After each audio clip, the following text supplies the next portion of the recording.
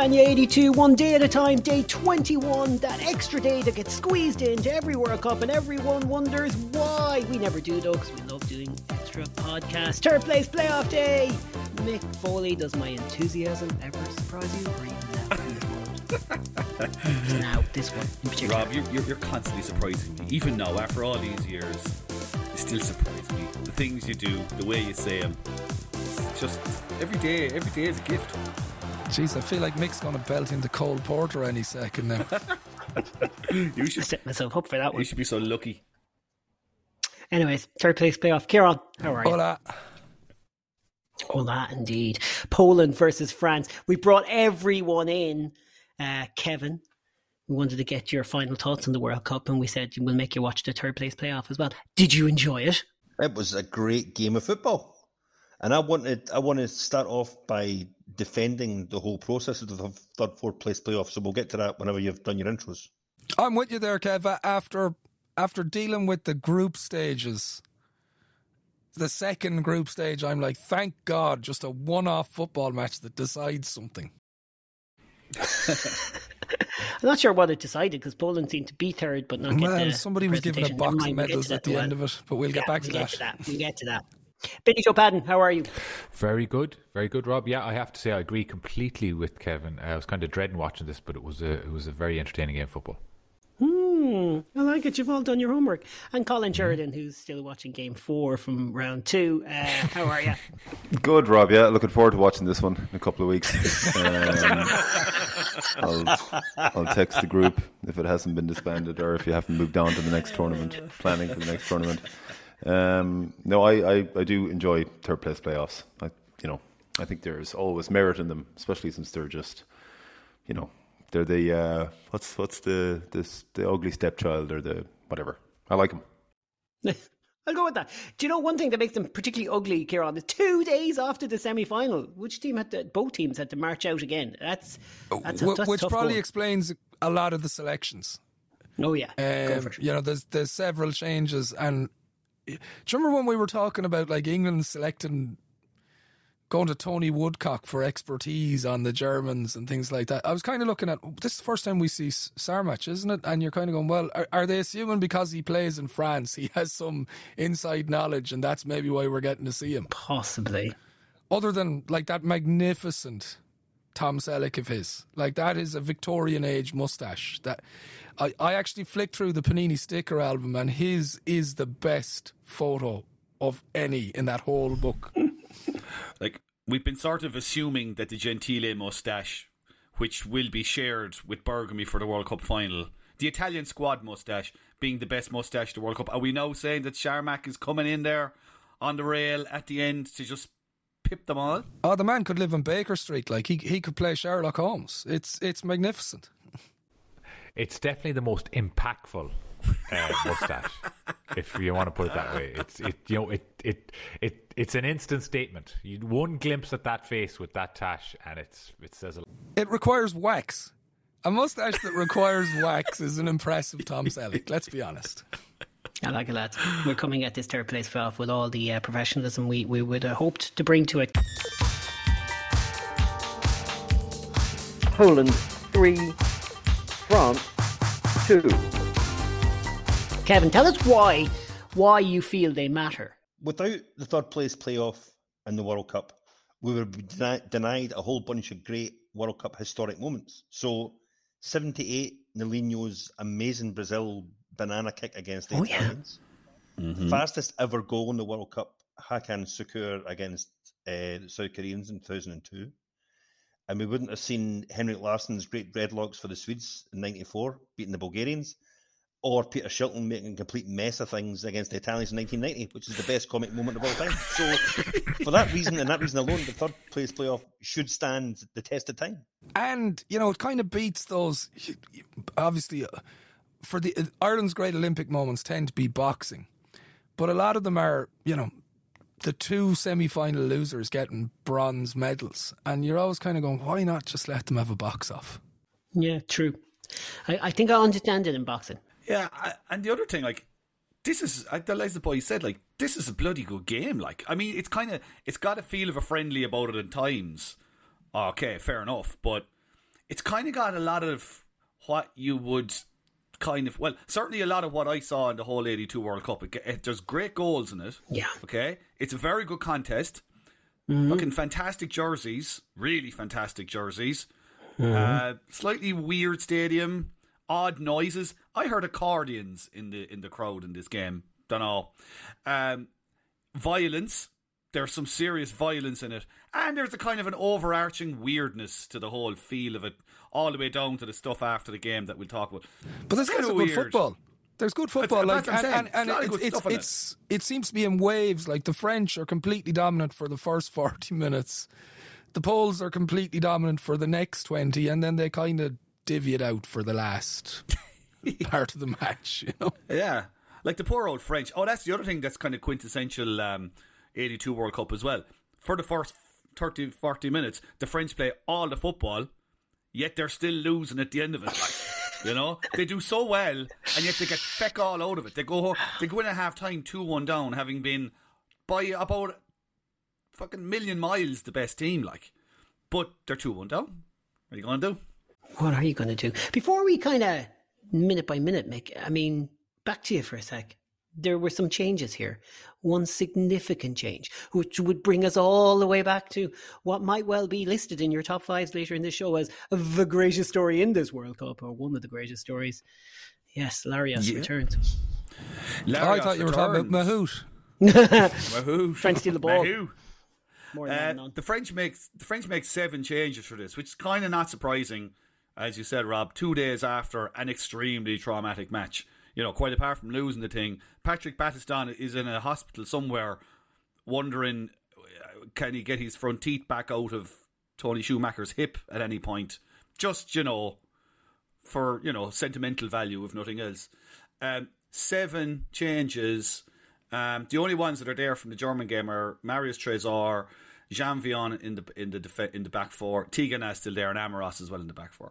But the guy who's come back, you mentioned, Larios, our old friend from seems like about 4 World Cups ago. Larios, as people may remember, was a teammate of Michel Platini's at Saint-Étienne in France.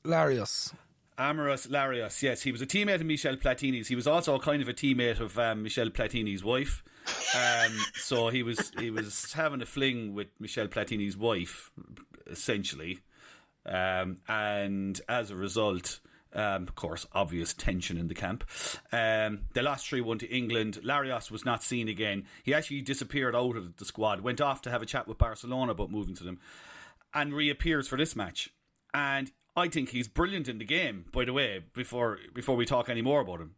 He's fucking, like, before Platini became Platini, Larios was expected to be, the French number 10, like, the great hero. And there's a great old cut about him, isn't there? Just as a footballer. There's lots of socks down in this game. Like, this is the quintessential. This is the type of team that inspires a Cantona. Well, I definitely think that somebody like Larios does. You know, I'm not saying for the off-the-field behaviour, but I think there's a slight difference between him and Platini, in that Platini, you have all the artistry, but you know there's a precision. He's driving at the goal still. And I think all great number 10s, you're not a great number 10 unless you actually score goals as well. And whereas Larios is I think he's just trying to beautify the occasion at all times, you know, out on the periphery of it. But he played well. Larios reminds me of one of those, those French out-halves in the early 90s when they couldn't win a game, but they just looked, and they couldn't. Thomas Castagnette. Or there was a couple of ones like Francois Delot I think Delot, who refused to actually score because it would interrupt the beauty of what he was doing, and Larios does in this game.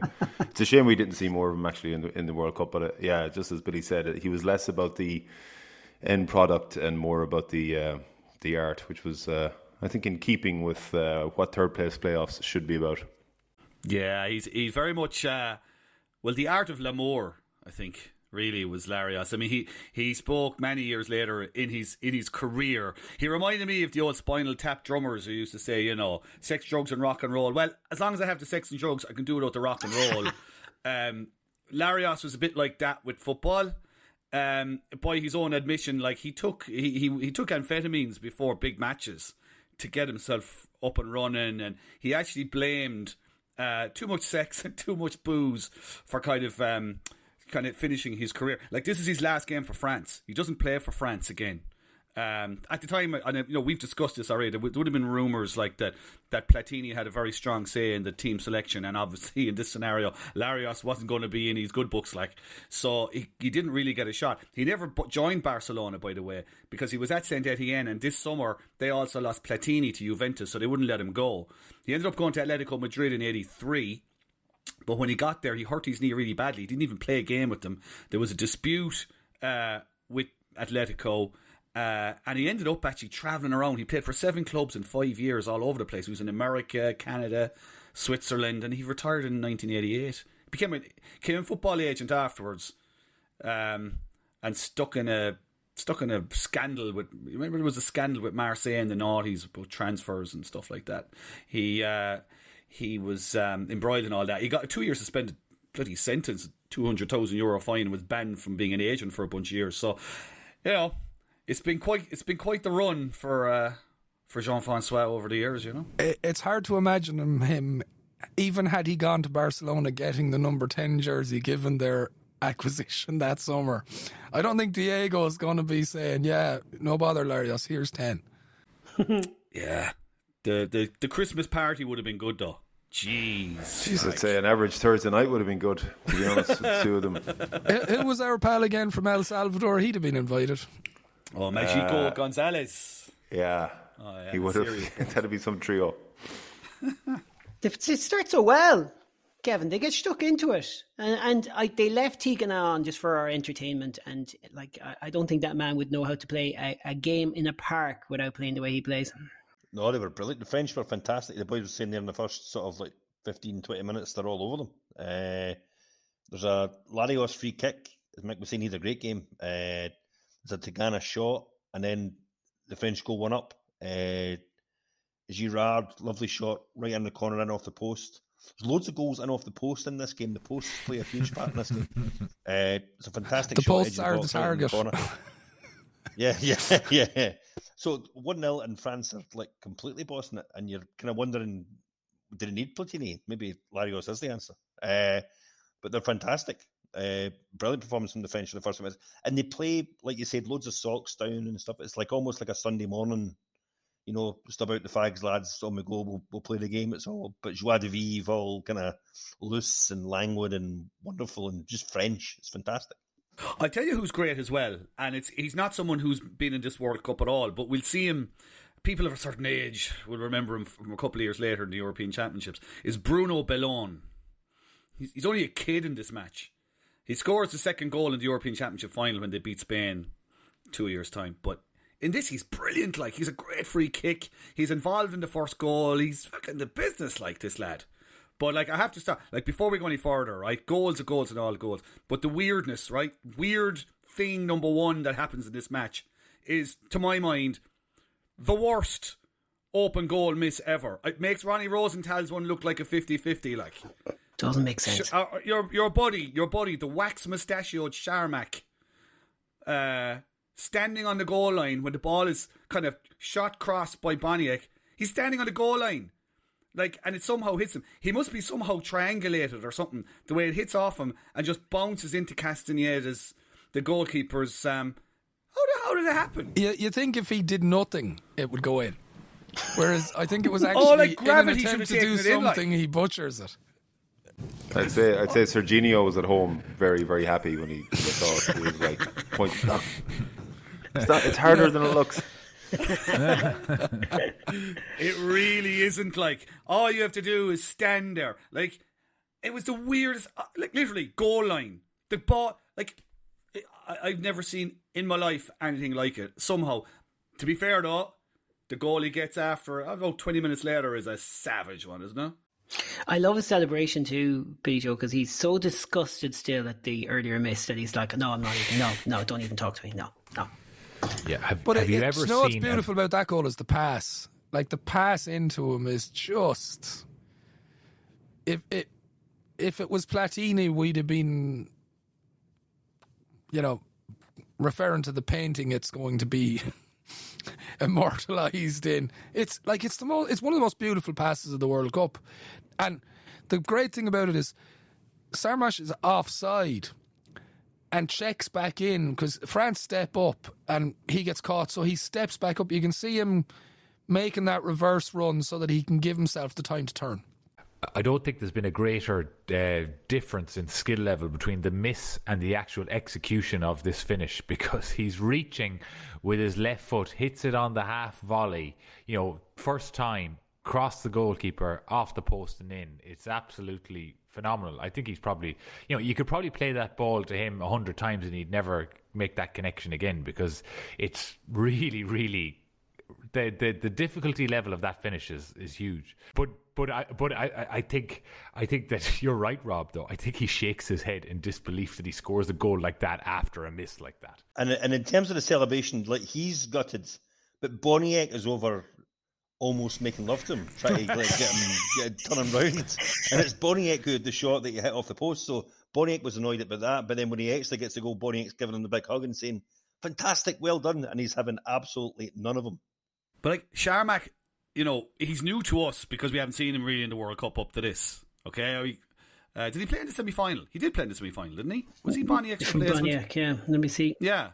So so we saw him then. But this guy is a serious striker. 30-odd goals and 60-odd internationals for Poland. What you call it? Made his bones at the 74 World Cup. Serious player for them, and when the Olympics mattered, like in 1976 when they won silver there. Like, serious player, unbelievable goal line miss aside, but that goal kind of gets him. So maybe that's why Boniek's gone up, because he's like, he could be a bit of a hero to Boniek, because this is one of these guys he would have grown up watching, I would imagine. There's a bit of an age gap there, I need to bring you back in here, Mick, because at this point, we need the world's foremost expert on, non-frontline French goalkeepers from 1982. Yeah, I can help you out there. Great. Oh, good Lord. His next book. Yeah, settle in, boys. This might take a while. 10 times 1 is 10 times 2 is 20. 10 times 3 is 30. Jean Castaneda, stop it. The longer you do this, the longer it's going to take me to explain, and I'll deliberately go very slowly. No, very quickly, because Jean Castaneda comes in for Le Petit Ettori, who's presumably gone off to get measured for a nice set of Cuban heels before he goes home. He's gone off anyway, he's away, and Castaneda, who would have played against Ireland in the World Cup qualifiers and was kind of signs on, and then made a hames of the goals against Ireland was why he lost his place, but he's back in and he kind of looks alright again, kind of in that way of French goalkeepers, in open play, great man for to stop a shot, looks good for the cameras, diving and all that. But, something like a corner, it's a little bit tricky. Like, that's when things get a bit awkward. And with literally the last moment, the last thing that happens in the first half is Castaneda flying through the air with the greatest of discomfort as the ball flies over him. And Majewski, I think, wasn't it, at the back post? Stefan Majewski, yeah. Yeah, nods it in. Suddenly it's 2-1 and the French are like, did we not just play all the football here? Jean Castaneda. We're 2-1 down. Anybody else notice when the corner was being taken, they have like a smaller advertising board behind the corner flags, which is Sport Billy. Oh. And Sport Billy was developed originally in the lead up to this World Cup. I think it was an American animation company, but it came from a German cartoon character. And the idea was that it would encourage fair play in football. So the Fair Play Award for this World Cup is actually a gold statue of Sport Billy. So what you'll see sometimes around the side is in the middle of the advertising hoardings, you'll see like Canon, Coca-Cola, Sport Billy. But on the corners, they have an actual square advertising box, which is the character itself. Am I wrong here? Was there a Sport Billy cartoon in the 80s? Was there? I have a vague memory of this. Yep. There was. Who was the evil villain in Sport Billy? There's a starter for 10 for you lads. Man, I'm way out of my depth. I shouldn't have even mentioned it. Sport Billy came from like another planet where football was played in He the was most a hero from another sporting planet. That was the song, manner Kieran. That ever, was yeah, the lyrics yeah. of the song. Bill Mullett. He's a hero from another planet. And he was chosen for a special mission, which is the second line in the song. I'm showing my age. Who was the evil? He was sent down to fight against the evil Vanda, who was like a Cruella de Vil type Was figure. FIFA executive. German. I was going to say Vanda was probably on the West Sepp German Blatter and squad drag. at this Yeah, World Sepp Cup, Blatter was and he? drag. And then Billy would sort the problem. It was a great captain. Brilliant There's some irony about the Fair Play Award being based on a character that was developed in West Germany to encourage sportsmanship at this World Cup. Is there not? That's not clicking together for me. Once again, that's FIFA nailing it every day at a time. Yeah, so halftime arrives. The crowd continue with their samba atmosphere and all the weird music And their that's going on in the accordions. background, and their accordions. Samba. I don't know What? why I said samba. Samba I don't with know why I said that. accordions. I don't know what I'm on about. It's an odd atmosphere. Billy Joe, come in, save me. Can I just say on the accordions? Now, Okay. I'm going to a musical interlude here. It was like I don't know. There was an album by a fella called Tom Russell back in the mid-noughties, and it was kind of like Okies traveling in the 50s, a concept album from like Oklahoma to LA and mixing in with the Mexicans. That album is full of that sort of accordion stuff. So you'd want to check it out.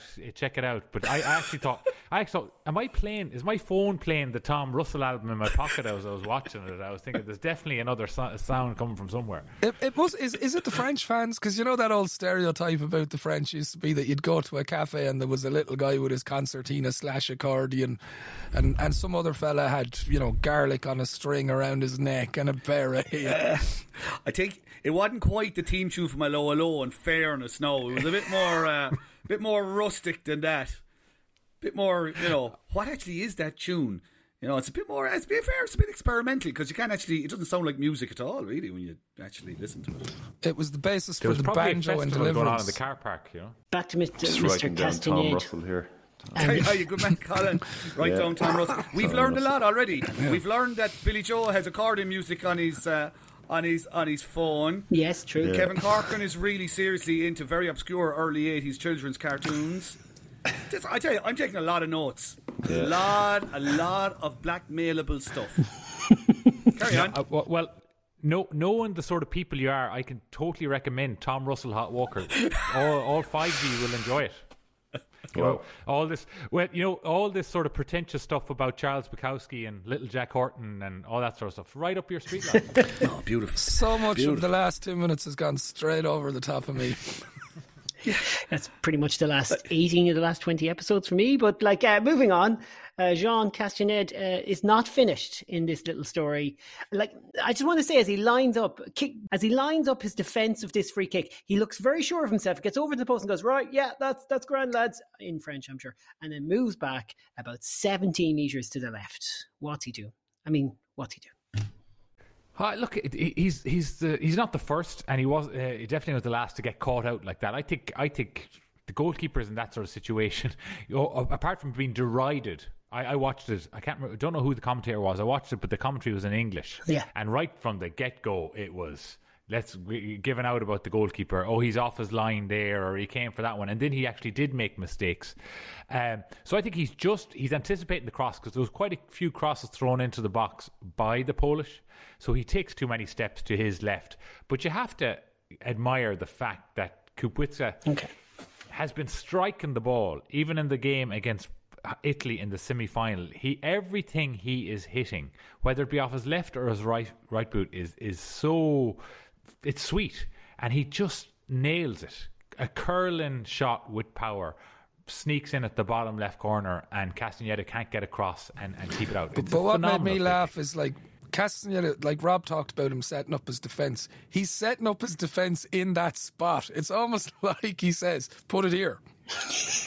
And then he steps away from it, so he's got that angle covered, steps away, shows it to Kupchak, and boom. I don't know. I'm sorry. I'm loving the pronunciations here. Kubica, and then some kind of a car crash of consonants there from... What was that again, Kieran? Well, I'm going on the spelling. It's Kupchwik. Can I say that I've been struggling with that all day? Each commentator that has done a Polish game has done it totally different each time. And some of them were Polish commentators. Totally different. So I have decided that I'm going to call it Kubwitsa because it's the easiest one I can say.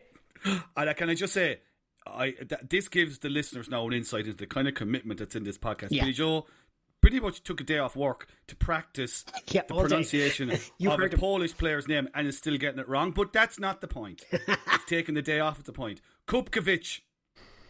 Kupkovic. Yeah, that sounds... I can see that working, yeah. Kupkovic. Oh, Kevin's disagreeing.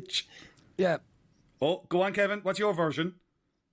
Kupcevic, I think. I think he could be right. We need to get Ryan Hubbard back here. Kupcevic, I think he could be right. I'm just going to agree with everybody now. Hey, I called Alan Jurez about 10 episodes ago, so I have nothing to say. And we still haven't got Gengini's name right. We're like Gengini, Gagoogly. Anyhow, it's a good free kick. But like that free kick, like it's way out on the left-hand side. Like, I mean, for the goalie, isn't it? It's way out on the left. Oh, it's so far on the left. Yeah, it's such a stupid goal to let in, like into the left corner. It's such a dumb goal. But it's 3 Polish goals in 7 minutes, and suddenly it's 3-1. You can imagine Castaneda, like for the 15-20 minutes at halftime, was sitting there going, okay, just get it together. This is, there's one half left of this World Cup, just make it count. Then 2 minutes. There's only another 4 goalkeepers in contention. I'm not in trouble here. Yeah. And they're all smaller than me, even. So they're not getting got them in height. He definitely does have them in height. Not his best day. Did you day. notice, like, Boniek is taken down for that free, and he's the guy that the French go after. Like, every time he gets the ball, they're not afraid to go in hard when it comes to Boniek. Like I said earlier, the French play a lot of football in this World Cup, but in this game, there's a fair bit of kicking and belting. Like, Boniek takes an off. There's actually a really strange episode later on in the game with a substitute that's come on for Poland. An enormous man. Like, he's huge. What's his name? I'm in trouble now. Wojcicki, I think his name is. I'm going to say Wojcicki was his name. He was huge. He was about 8'7". He's just massive. And he comes in, but about 10 or 15 minutes ago, he takes an awful belt from Soler, the French player. I mean, like, it's proper studs up, lunge. Before the goal, Oh, you got me in the guts, like. And he goes down and he's in a bad way and it's all this. And the referee is called on the stretcher bearers and the physio comes on. But then they put him on the stretcher. But then the next thing, the referees, or he gets, I know, I can't remember, was it I'm going to say he's Wojcicki. Okay. Wojcicki. We had settled on it. Wojcicki. Anyway, he gets off the stretcher, or the referee basically drags him off the stretcher, you're grand, and tells the stretcher bearers to get lost. It's a really weird kind of energy about the whole thing. Very kind of slapstick kind of thing, It's kind of, get out of here. I don't think the ref thought the stretcher was long enough for him. Well, it wasn't. It was only 7'4". I mean, his legs were hanging out the end, and his head was at the other end. His moustache was drooping. This is a very sizeless podcast between the French goalkeepers and the Polish giants. Colin feel, is always the one that accuses us of, Sizeism? An ism. Some ism or other. Yeah, ageism, sizeism, racism, Orientalism. He's so woke. I'm pre woke. Here, Colin, describe France's second goal there for us, will you? Oh, thanks, Rob. Yeah. Honestly, we're going to talk about obviously our favourite things about this World Cup at the end of this episode, or I hope we are anyway. But certainly Jean Tigana for me was one of the, it was obviously a name that I knew of but never saw obviously play. So looking back at this World Cup, he was just unbelievable for me, and in this game as well, as you said, Rob, he just does things a certain way all the time. He plays a great ball in, and a very, very impressive. Was this Coriol's only game of the World Cup? Yeah, it was one of his last games for France as well. Oh, well, did he play a few times after? He played in the following season, yeah. Yeah, and he was so good all through this game. Yeah, he was great. He finishes a bit of a finish underneath the keeper. But just 72 minutes gone, so the game is back on. But yeah, Tegan are brilliant here. Great ball through. Bit of a dodgy finish. Won't put too much on the keeper, since keepers are already getting a bit of a hard time. But couldn't accuse you of keeperism. Keeperisms, yeah. But Tegan are fantastic in it, and Corey all great all through this game. It was a real kind of and again, it's like what Kevin said earlier on. It's what makes these games memorable when you actually sit down and watch them. Is there's characters that emerge that you haven't seen all World Cup, and especially because of the circumstances of how this game was played so soon after the semi-finals. But there's a couple of great cameos, and Curios is definitely one of them. So 3-2, 20 minutes to go. It's back on. The other thing I think is, we're always sort of, we're not always, because we're giving this game credit, and Kevin's laid it out brilliantly, why they matter, but we're often dismissive of third place playoffs, but this cements the legacy of a great Polish team. Because they've done this twice in 3 World Cups, you know what I mean? And while it's easy for us to sit here with the team that gets to quarterfinals without winning games and say how great things are, I'm sure when you look back on it, for Poland, they must look, what is the result of the golden age? Well, it was 2 bronze medals at World Cups. And that team that won the bronze medal in 74 scored the goal that Mick's always on about Lato's great goal against the Brazilians. That was the third, 4th place playoff game as well. So another thing it's given us in the context of World Cup history. Sorry, and did some, because I was unaware of that, but somebody mentioned that they won a silver at Olympics as well in 70, Montreal, 76. So what an 8-year stretch, and actually having something to show for it, something tangible, as opposed to we had a good run in that tournament. I think it makes a huge difference, as we've seen in recent tournaments as well, for smaller nations when they actually get to these games, how much they actually mean to them. So. It's great. I mean, I like them. It's another World Cup game. How bad, But it's funny. The Polish. I wonder how the Poles actually saw it, because we had Ryan Hubbard on the show for the USSR match a little while back, and he made the point. He reckoned that Poland probably only played well, or at least to their potential, for 1.5 matches in this World Cup, and they don't they play well for. They don't dominate this either, Not at all. But I do think they take it seriously, because even when we had Ryan on that time, the jersey he was wearing while we were doing the programme was the one from this game. So they took it seriously enough to get a brand new jersey at the end of the tournament. Yeah, well, that was for the semi-final, I think, wasn't it? So they're getting to this stage. They are taking this seriously. You can't say they lay down in the semi-final or in this game. Well, I guess the way things were in Poland, and we've discussed this already, with martial law and the solidarity aspect of it, and all of what was going on, every match mattered, every match mattered, and I suppose this one no less than the previous one against Italy. And also, I think if my memory serves, Ryan very well made the point that once they got to the Italian semi-final, they I don't think they believed they could win the World Cup. Poland fundamentally didn't think they could win it. So getting to the World Cup semi-final, they were fairly limp in that semi-final, really. So I suppose this game again gave them a chance. This was more a level that they probably felt we can win this and we can come third in it. As you say, it cements the legacy, They were saving themselves for the third place playoff. They were. Semi-final. Jesus, that's what it sounds like, doesn't it? Yeah, that's exactly what they were doing. Yeah. They just experimented a bit to throw the losing semi-finalists for the third place playoff. Yeah, makes sense. Amoros has a shot near the end, and it was well saved, and that's it then. Poland win. But just before we get to the weird medals celebration, I'll give you this one, Kevin. What is Mahout at? I'd he really wants the ball. The ball comes over to him, and he puts it up his jumper, and the referee's like, "Oh, hang on." It's like the referee knew there was something amiss here. I don't know. What's it all about? Will we ever find out? But it's the tango ball. It's the wonderful tango ball. The referee had to have the ball. That's what I loved about the fact the referee grabbed him by the shirt. I thought that was hilarious. Oh, was that was going to clock him at one point. It was brilliant. Isn't that a well-established thing that the referee gets the ball in pretty much all finals? It's like his medal. He keeps the ball and gets the team to sign it or whatever, and it says really? thing. Yeah, seriously. And you will know an experienced referee will only blow the final whistle when he's close enough to the ball to pick it up, because he knows if somebody's winning a World Cup title and the ball is 60 yards away from him, he's not getting it. So a good experience referee will wait till the ball beside him and he can. If you're a referee, It's huge. Like, I have the match ball from the biggest game I ever refereed. This is all news. He's lucky nobody got a hat trick, completely different way from no one. Yeah. Just watching. But I don't know if Mahout was thinking about that at all. Like, what if he was thinking about that? What was he thinking? He was going to get away with it. I don't know. It was bizarre.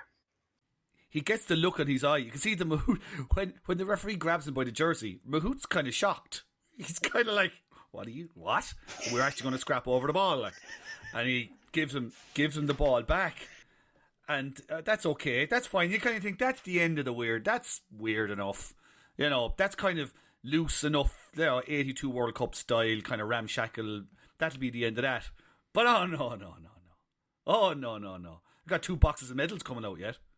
Yeah, I've watched a FIFA documentary on Netflix, Billy Joe. I don't know if you watch it, but Avalanche is coming out here. Like, he's a character in the whole evolution of FIFA. They're just starting to emerge. They're just getting onto the world scene. But he doesn't carry that kind of charismatic presence through all the games or any of that kind of stuff. But here, it's just such a strange. It's almost like someone said, "You have to present the medals," and he's like, "Yeah, okay, I will. Just I'll give it to the captain." And then someone else is presenting the medals to the French. It's all very odd. I'm only surprised he didn't bring them out in a shopping bag. I mean, it was pretty much that. Yeah, it's bizarre. Sorry, Rob. It's I don't almost watch like the medals won the trophy. Just opening ceremonies, isn't it? Yes. Just opening ceremonies. Should have watched this one. This was a classic. Describe it in more detail. To me, it's like the box of medals is like a trophy for the Poles. He kind of gives them it as a kind of lift it up and show the people what you've won. It's weird. I think you're even being kind there. It actually looks like he's giving them a canteen of cutlery. Yeah. It's like just a closed box, a closed grey box. It's like, who's the captain? That guy there, Zamuda. Oh yeah, here, look, throw them out to the boys. Well done, whoever you are. Now, where are these beautiful French people? And over here, I want to shake their hands, their perfumed hands.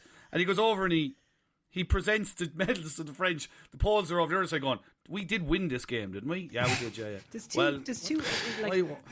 I'd imagine they were checking the box to make sure he'd given them the bronze. You know what I mean? God only knows what's he giving out to them? Hold on, check the box there, Ziggy. Does he think we're going to keep them for a medal presentation night that we can, charge 20 quid a head for chicken dinner? This is an Alicante, this game, isn't it? These look like chips from the local casino down the beachfront. What the hell is going on here? Do you know what though? It was lovely scenes of like the Polish players just looking at their medals and stuff, and I think Oh, these aren't medals, or whatever they are. These are casino looking at chips. Casino chips, and being proud to have them. Do you reckon we can get a game of roulette in before we go home? Go away, lads! I'm trying to have a nice moment, but you're not making it possible. No, but anyways, Poland, yay! Third place playoff done. More to do in the show though. Before we get to I got you all to do your top fives. Well, most of you returned to top five. Most of you. One of you didn't. I'm not looking at anyone, Colin. But you sent some of them, Colin, so I'll take that. So I've tallied it all up. And we'll work through those top fives in a couple of seconds' time. Kieran, any other bits to tidy up in the game before we do that while I bring it up on screen? Buy me some time here. I just felt, again, as I said, nice legacy for Poland. Like, this was a great team, and I was unfamiliar with probably all of their team bar Boniek coming into the tournament. And I had never really seen much of Boniek. So for the game and a half or 2 games, if you add it all up, that they played well, really enjoyed Lato in particular, Bunchal, Boniek, Smuda. Like, you can see why they were such a good team. They had some great players, but I'm very excited about the future of that French team. One final aside, there was a cutaway, a shot of the Polish manager early on in the game, a side view of him. And he had the bang of a kind of Babs Keating or a kind of an awfully football manager. I don't know. It's like he had the dodgy hair, the sideys, and the unkempt kind of polo shirt. When I saw him, I thought he could be in Thurles. Okay, so for our overseas listeners, begin to translate their the Googles you need to do now are Thurles, Offaly football, Offaly hurling. That's spelled Offally. Babs. And Babs and Keating. And you should be right up to speed. Yeah, that's it. You're right, Israel. That's it. Kevin's been in Ireland too long.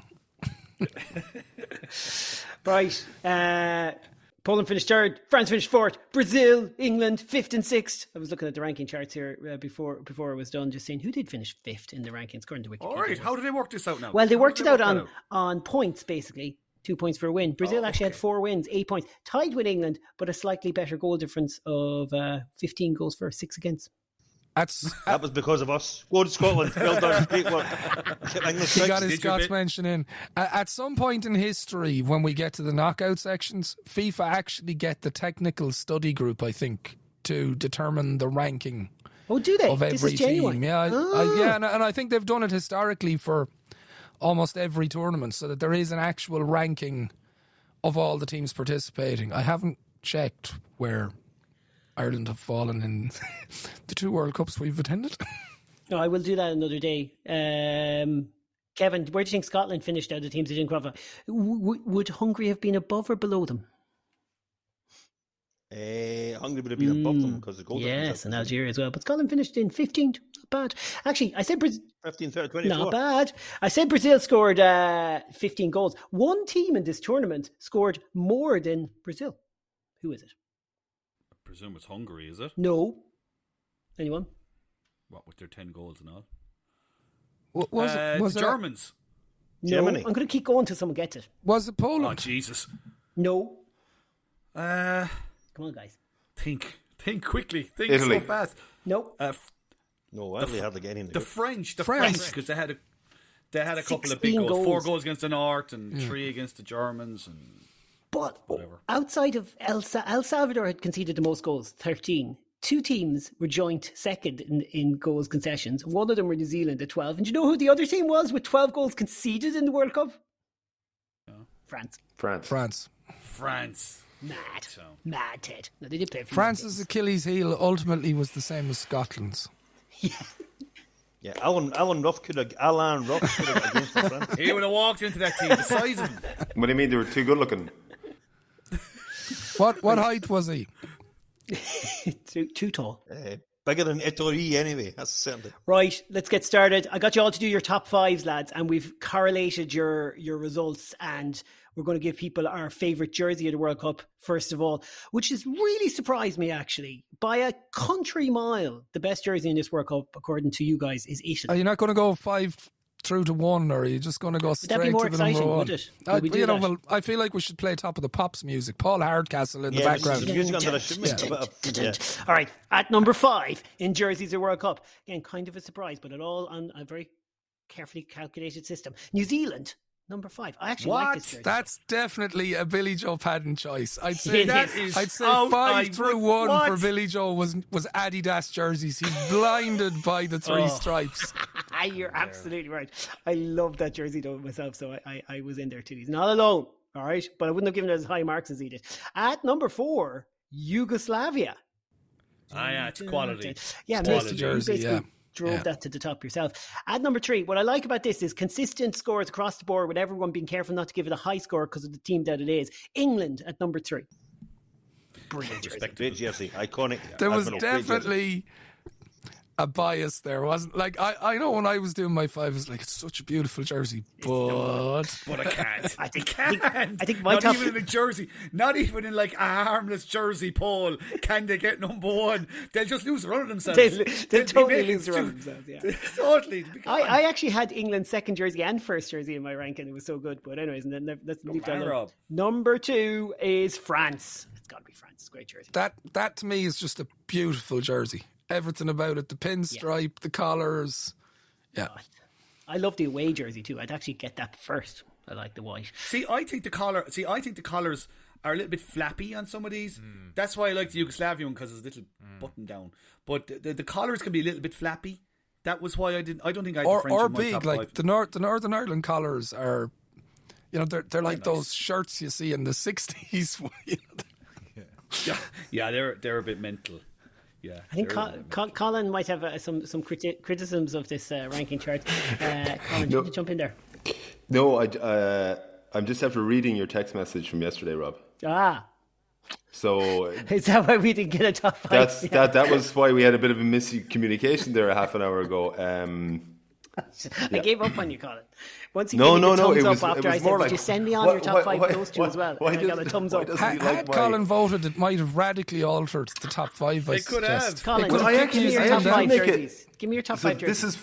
this is what you would have got off me. Okay. Algeria, France, Kuwait, El Salvador, and Argentina. That's what you would have got off me. That would have been dramatic. Yeah. That would have put Algeria into the top five ahead of New Zealand. I think Yugoslavia would be gone, would it? That would have put El Salvador way up. Sure, I gave it number one. There you go. Jesus, yeah. So. But listen. I'm the Larios of the outfit here. I don't go with convention. No. I didn't submit my scores. I just breezing through. So just pay no heed. But I'm just Non-conformist Colin. this is actually adding, Rob. Despite your frustration at me, this is adding to the drama of the climax. It definitely is. It definitely is. I'll tell you what he is in this vote. He is the dimpled Chad of this vote. He has voted, but it just can't count. It's just we can't. We can't.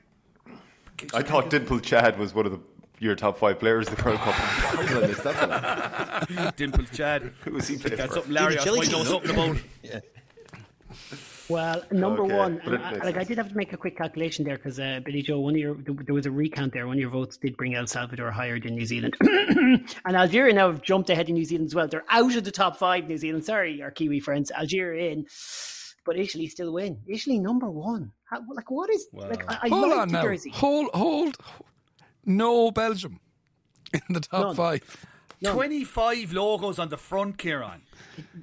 Kieran, you're the only one who voted for it, Kieran. Oh It my. looks like a Scalextric set. my. Scalextric set with the two tracks down the side and 25 I would have bloody thought Admiral surely logos Kevin on had voted for it, given that he had the Coventry City Brown edition and the Wales version. And the Wales one's a cracker. Yeah. Yeah. No, Italy. Italy's a classic though, Rob, isn't it? I suppose it is. It's Italy got is a context. classic. Royal blue. Classic, you know, unbranded. Yeah. It's the material. I can't feel it, but I shiny. feel like I can feel it just watching the pictures. I just texture. Right, enough of that. Moving on. We had some other top fives. Top five dinner guests, quite interesting one. You had quite a mix there. I like the way Billy Joe just went for Alex McLeish, and there's a story to that, Colin, isn't there? You can tell it without Billy Joe telling it. I think it's better coming from Billy Joel because it sounds a little bit, I'm pretty sure we've told the narcissistic story in coming from Italia me. 90 or... Plus, I don't. Tell Read it it. again. Come on, let's tell hear it it. again. Let's It's a hear good it. one. I don't remember it quite as well as he does for reasons that will become apparent in the telling of the story. But, yeah. Well, that is entirely debatable. Seeing that I nearly got on a plane the next day to go to Bratislava. Oh. But didn't quite happen. But Go anyway. But anyway, as the story goes, it was Colin's stag night, and there was we were in McDade's in Dublin. It was the same night that Ireland were playing France in a World Cup qualifier. So we were there pretty much the whole day, and as it would happen, for his trouble, Alex McLeish came in for a drink, I think, with his wife and another couple, and of course we bended the ear off him after about 8 pints of Guinness, and I suppose told him how good of players we were, and I think the one line that we do keep recalling is that I think we said that Colin's brother Morris was a great centre half in his day, just like Jackie Charlton, and Morris is a good looking fella. And Alex quipped straight away, more like Jackie Collins, you know. So that was the height of it. But that was it. And He was despite over how to- well he you was sold over to go- yourselves, he didn't sign you for Rangers. No, but he was actually, what I loved about it was he was actually over to go to that game, Billy, and he never left McDade's. He didn't go. But a big man. Big man. big man. Big Ek, if you are listening, you're welcome to come on and dispel any myths or provide the other side of this conversation. He did not show up to the wedding. He was invited, but there's no sign of him. So Brilliant, love it. Right, he's in. He's actually in on our table. I think Kieran's top he has five to be in. is probably more enjoyable in and of itself than what we've ended up with. But Well, I mean, Alex, let me explain there, Rob. My top five was based on if I could get all these people at the one table. Yeah, but Whereas, it wasn't about any individual on it. It was, mine's a collective. I know, because I was reading it and I was... You actually thought about how a dinner party would work. Exactly. Rather than just picking 5 lunatics. It's the start of a dark in typical movie. TV fashion, I was seeking out conflict and drama. I mean, I just thought, what a dinner table. Larios, Mrs. Platini, Mr. Platini, Hidalgo, kind of there to keep the peace and go, how do I work all this out? And I just thought Tony Schumacher would sort them out. Yeah. Just when everyone's settled. Well, I was reading too, taking notes. I was like, Lars, Michel Platini. There's a theme here. Who's next? Well, Mrs. Platini. Yeah, that's fair enough. Okay, enough of that. We have Diego Maradona, Larios. This is the collective votes at 4 and 3. Tony Schumacher 2. And everyone, pretty much, not everyone, but most people went for Socrates as well. That's our World Cup 82 dinner table. Who was number 1? There was only 4 there, was there? Oh, no, McLeish he snuck in. Oh, McLeish made it in. Yeah, he made it in. That's a really odd table. Alec McLeish, Socrates, Maradona. I'd say that's the only time Alex McLeish has been considered at a dinner party with Socrates and Maradona. I'd say he might be quite enough until he got 5 pints of Guinness into him. I think, Kieran, you see, you're still thinking of an episode of Come Dine With Me. Like Mrs. Platini's. Tonight's Mrs. Platini's night in the kitchen, and the 2 boys are left. They're the first 2 to arrive, and they're inside drinking Prosecco, rocket fuel inside in the sitting room while she's getting the horse Dovers ready. And they're like, what are we going to talk about? Because Larios and Platini only ever met once again. They met on a beach in like Mauritius or somewhere like that. At a corner. The one place they thought they could go and have no chance of meeting each other. It was like one of these empty beaches, and the boys are going, who am I? Oh, I cannot believe I'm going to have to walk past this guy. And, like, apparently, according to Larios, Platini just kind of went, as he walked past. Very French. So, nice. Huh? Very French. Nice. Oh, yeah, you can imagine the kind of, Speedos as well, I'd say. Both of them. Oh, you'd hope so. We went for artistes, our top 5 artistes of the World Cup. Diego Maradona, Alain Giresse, Michel Platini, Socrates, and number 1, Zico. Are we happy with that? Anyone want to push back on that? Zico number 1? You didn't all pick him as the only one you might push back on is Maradona, because I actually had a debate. In my 5, I had a debate about kind of 4 players. So Maradona, I was thinking, he was brilliant against Hungary, but what else did we get? And my debate was like Boniek or Conti, who I thought was, unbelievable in this World Cup. But I think either of those could comfortably have gotten into that 5. But Maradona's performance against Hungary is so compelling. Glorious. Just so glorious. Like, you couldn't. It kind of dwarfs every other performance in the World Cup, I would say. And obviously David Neary was in consideration as well, Kev, yeah. There's no need for that. That one moment. And Tom Russell didn't. I suppose if we had known about the Tom Russell story beforehand, he would have been kind of one of the artists that would have kind of fallen out of this. No doubt about it. We're lucky we didn't all misconstrue this, because when you consider that over the course of 22 episodes we've made references to French film directors, Scorsese, Babs Keating, numerous actors, Babs Keating, we could really have come up with some very different artists. The cloggers. That was a phrase I hadn't actually come across before, but yes, the cloggers of this World Cup. I read that as kind of, I would say, effective hard men. I don't know how anybody else interpreted it. But only one person didn't go for our winner as a top-notch clogger. He actually put him at second, and that was you, Kevin. You went for Tony Schumacher over Gentile. I'm giving it away. Gentile is everyone else's clogger of the tournament. Okay, give us the 5. Top 5. And then Schumacher is at 5.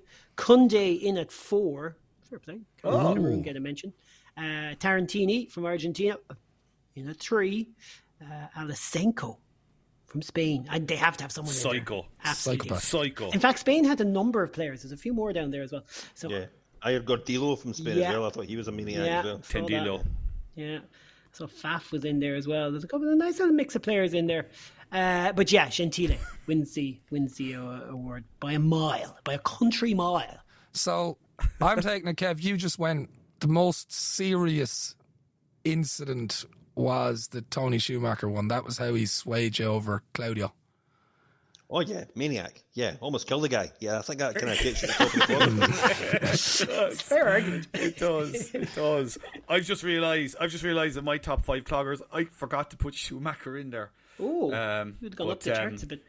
Consider it, I would have had him in there, but I forgot him. Poor old Tarantino. Like Tarantino. That kind of explains why he didn't get a booking for the incident in the first place. You know, that even you went, just common goalkeeping.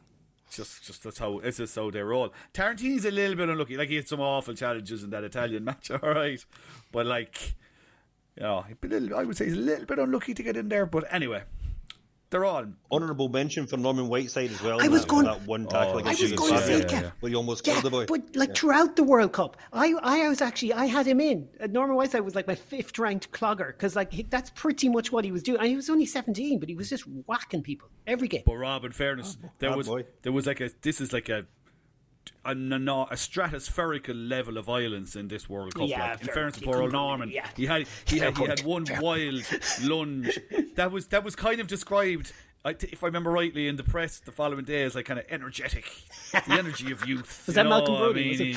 It probably was. Speaking of Malcolm Brody, he was in the papers the day of this game, ahead of the final, saying West German goalkeeper Tony Schumacher, the most unpopular footballer in Spain, is suffering from an attack of remorse on the eve of the World Cup final. Schumacher's ratings hardly improved yesterday when it was learned that the Frenchman he injured in the semi-final, 25-year-old Patrick Battiston, had lost 2 teeth and had briefly been in danger on the danger list in hospital. I presume that's kind of like intensive care in Spain. Fortunately, apart from those missing teeth, the Saint Etienne defender has now been released, and Schumacher has offered to pick up the dentist bill. But this gesture on the part of the Cologne goalkeeper, normally a quiet family man, quote unquote, is hardly likely to tilt the balance of neutrals in favour of the Germans.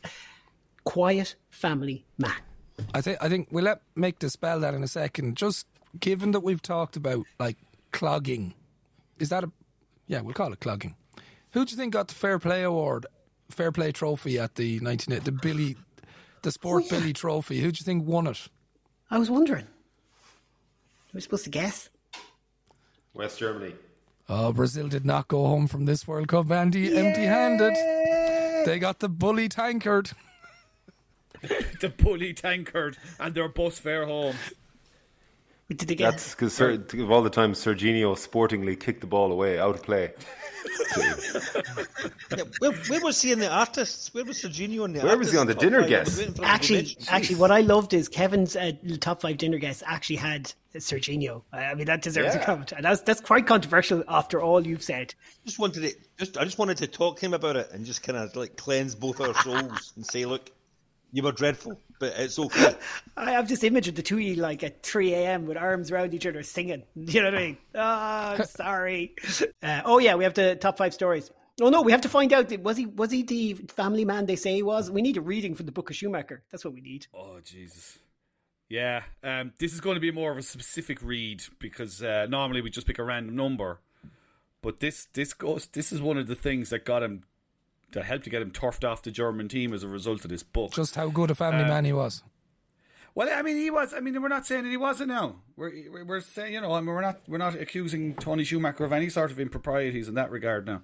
But this is honest to God. I don't even know can I read it because it's kind of scattered across a few pages. So I kind of just. But this is like out of the autobiography of Alan Partridge. It really, really, really is. So he's talking about, players and wives and bringing them on tour with them and sex and how it all throw them all into the cauldron and give them an old stir and how it all impacts on everybody, So when he went to the 86 World Cup, he brought his wife and kids to Mexico as well and installed them in a hotel near the training camp. He is a good family man. Fair play to him. I mean, that's an expensive trip to take your family to Central America in 1986. He says, I understand players like Karl-Heinz Forster who don't want to give up their married life. I want my wife with me, says the former Stuttgart player now with Marseille. And why not? As far as I'm concerned, his beloved can even sleep with him. If it means he plays better the next day, we all benefit. However, when he's talking about himself, at times like this, yes, I enjoy sex as much as the next man. But I certainly don't need my wife with me during such an important competition as the World Cup, so I do without sex. After all, I'm no gorilla. At times like this, I shelve my love life and concentrate on my ambition to become a world champion. The best goalkeeper in the world. I don't have time for pleasure or desire. It's impossible for a couple even to think of living a harmonious conjugal life when we're under such enormous pressure to perform well on the field. It's just asking for punishment. No. And here we go. This is Tony Schumacher's solution / guide to a happy camp. It will be better to employ the services of a call girl if necessary. That way, there wouldn't be any general absolute ban on women. If any player wants to have a woman in his room, he should just be allowed to. He should just make sure he doesn't disturb the people trying to sleep next door. Very European. Very 80s. He's not saying that he engages in it. He just suggests that others should, rather than have their wife on site. Yep, we're not eunuchs, he says. Thank you. Why shouldn't we avail ourselves of a call girl as long as she's been checked by a doctor? Oh my God. Well, I mean, as luck would have it, they generally tend to travel with one of these teams, don't they? So They do. A doctor, yes. Each to his own preference. Blonde, brunette, redhead, in the certainty that the girls are clean. It would be better to organise this kind of encounter than to have the boys sneaking off to the next town to some filthy brothel and picking up a dose of the clap. Okay. Oh, do you have You're glad you asked now. what page is that on? Buy the book. Like, I'd love to know how many books. Oh, here comes the woke fella. No. Here comes the woke fella. Come on. Billy Joe's No, taking out this all is- these notes for his next this training is- gig with a team. Yeah, that makes sense. This to is me. more for those. I'm not going to say of us, but those in the who have ghost-written books, right? How many did this poor ghostwriter have to write to then happen upon this? You know, if this was your first ghostwriting experience, like, it's going to be the worst. It's just going to, you're going to think they're all going to be like that. They're not. You know, that's incredible. That's incredible. You'd be ruined. I'm sorry, and I'm not going to go on about. But this goes on for pages, lads. Pages and pages This and is buying a pages. coffee special. Why did he have to mention the colours of the hair? I wonder. Blonde, very brunette, specific, red, very specific. And from the sex, by the way, he moves on to drugs and dope and the use of dope by footballers. This is why Schumacher got dropped off the German team after this book came out. This is why. It's unbelievable. But Colin, you're right. Any ghostwriter who has that experience as a first experience, they're pardon the expression, given what we've just what I've just read, but they're ruined. Top 10 stories of this World Cup is ranked by you guys, and I mean, to Top be honest, 10. Oh, we've gone for 10. well, I'm just going to quickly go through them, yeah, because they're all good. Northern Ireland beat Spain. Northern Ireland in general does a story. 10. Brazil beat Brazil, the best team never to win a World Cup, at 9. Honduras training camp at 8. Algeria at 7. All their great stories. At 6, Schumacher Battiston. At 6, I know. 5, Kevin Keegan's injury saga and the big journey back to Germany in the World Hamburg. Cup. Yeah. Yes. Where am I now? Down to 4. El Salvador as a story. At 3, Austria and Germany. The disgrace of Gijón. I can't do that right, so I shouldn't try. At 2, Gabriani and Rossi story, and just the Rossi story in general combined to make an amazing Say story. that which- again, Rob. Did I say it wrong? Say that again. Did I say Gabriani? Did I say Gabriani? I wrote Gabriani down. Could you possibly mean Cabrini? Cabrini, yes. I wrote fucking Cabrini down and I had Gabriani in my head throughout this World Cup. Can you please not leave that in? I'm so leaving that in. Don't. All right, anyway.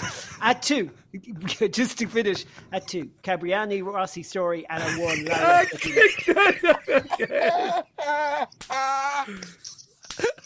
Oh my I love the laugh in the background. It's great. He's a commentator, folks.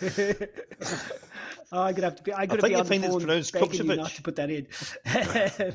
It's my Go note again, taken. Rob. At 2. At 2, Cabrini Rossi story. At 1, thank you. Yay. At 1, Larias and Platini. Which is like I actually was surprised when that came in. The Larias Platini is your number 1 story of this World Cup. But then when it all comes together in today, the idea of him coming back for the third place playoff, I guess it is. It is a stunning story. It's just weird. It's weird. That's the 82 World Cup is weird. It's great, but one of the reasons why it's great is because it's weird. I mean, The Larios, I never heard a story like this at any other World Cup that I can remember anyway.